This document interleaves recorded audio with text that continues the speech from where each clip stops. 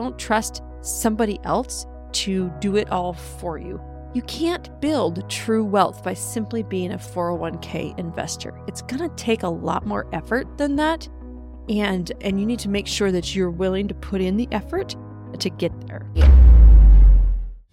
Welcome to the Quiet Wealth Podcast, where we talk about money mindset, how not to be broke, simple step-by-step strategies to conquer your finances, and the entrepreneurial spirit that will get you there. Your host, Camilla Jeffs, has been a student of money for over 20 years. She started out broke and has built real wealth for her family through steps you can copy. Camilla is on a mission to help thousands of people just like you build true financial stability. Welcome back to the Quiet Wealth Podcast. I am excited that you're here. And today we're diving in to how to be an investor and not a spectator. I'm going to tell you a story to start off with, but I want you to stick around to the end because I have 5 steps for you on how to really do this, because I always like to encourage people to get into the game. Let's play the investment game. Let's not just hope, have a hopeful strategy that it's all going to work out in the end. I think when you learn to really take control of it, you're going to be doing very well. So have you recently attended any youth sports? I'm always baffled how the spectators, okay, that's us, right? The moms and dads, seem to know better than the coaches and athletes how to play the game. I get that, when I was young, I was a really good soccer player. I was really good at track. I was good at swim team, so of course I have some skill and some knowledge that I could give to my own child. And of course, I see things that maybe she doesn't see yet because she's young and whatever, right? But let me tell you this story. So 2 weeks ago, I attended my daughter's volleyball tournament. She's 12, by the way. So these are a bunch of 12-year-old girls who are playing. Parents are yelling at the refs. They yelled at their kids.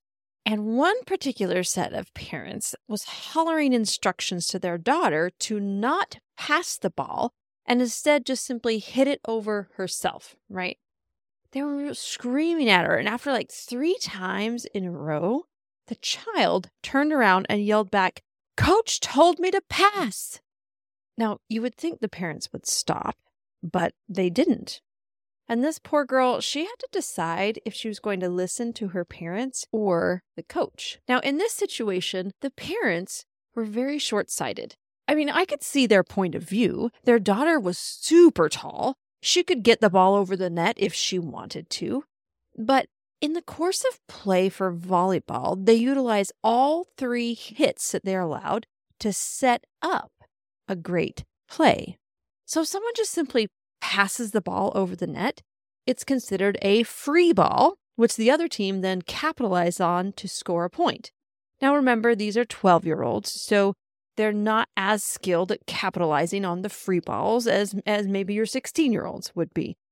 So perhaps this team could have won the game had the daughter just simply passed the ball over the net, but she would not have elevated her game to play real volleyball. She would not get into the practice of passing to her setter and then positioning herself for a kill. The coach, on the other hand, was more focused on the long term. She knew that by teaching the girls proper technique and strategy, they would be better off at future tournaments, even if that meant sacrificing today. So now let's apply this to investing, right? As a spectator, you think you know the best way to win a game, right? You see the game from the sidelines. You want to give advice to those playing the game. You get mad at the ref because she called a foul that you disagreed with. But until you are actually playing the game, you'll never know where to position yourself. The effort it takes to maintain a high level of fitness to even attack the ball, and the long-term vision of building a high-functioning team or portfolio, right, to achieve your ultimate goal. So what does it take to get off the sidelines and into the game? Let me give you 5 steps here. Step 1 is to invest in you and your skill set. You must get educated. The good news is that there are hundreds of podcasts, books, blogs, and experts who you can really learn from. Step 2 is to not entrust all your investments to managers or brokers, right? Don't trust somebody else to do it all for you. You can't build true wealth by simply being a 401k investor. It's going to take a lot more effort than that. And you need to make sure that you're willing to put in the effort to get there. Step 3 is to diversify your investments. Now, I know you hear this all the time, right? We're avoiding investing all your money in a single place. The market is unpredictable. You need to have your money spread across many investment vehicles, right? So if you have all of your money in stocks right now, you need to think about expanding outside of stocks to real estate, gold and silver, businesses, something else that you can diversify in your investment.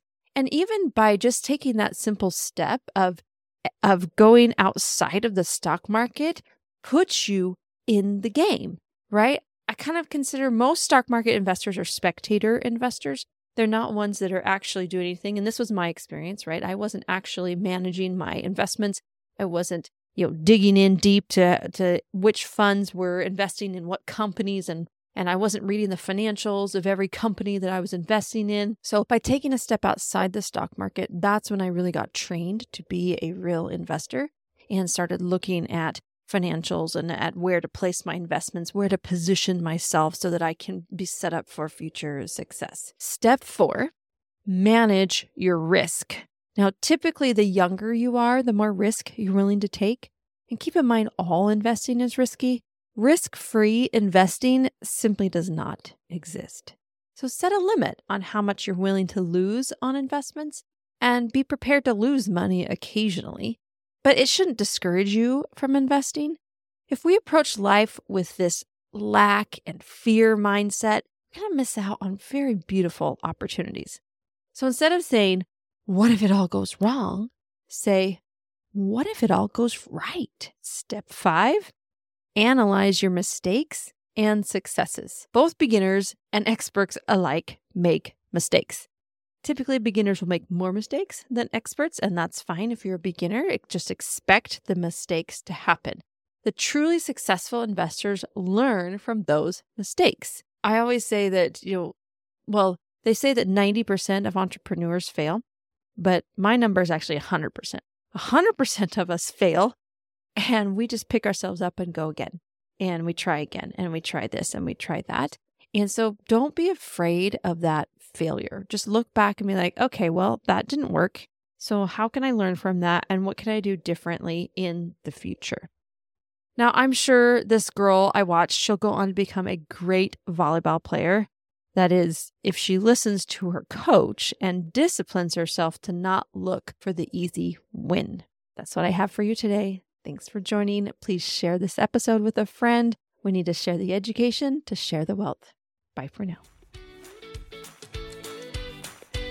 Thanks so much for joining us on the Quiet Wealth Podcast. If you want more, head on over to CamillaJeffs.com/podcast to get the show notes and dive into other juicy episodes. While you're there, be sure to grab the free guide to building wealth. And if you know a friend who is struggling with money, please send this episode to them. Let's share the wealth in as many ways as we can. Until next time, wishing you much success.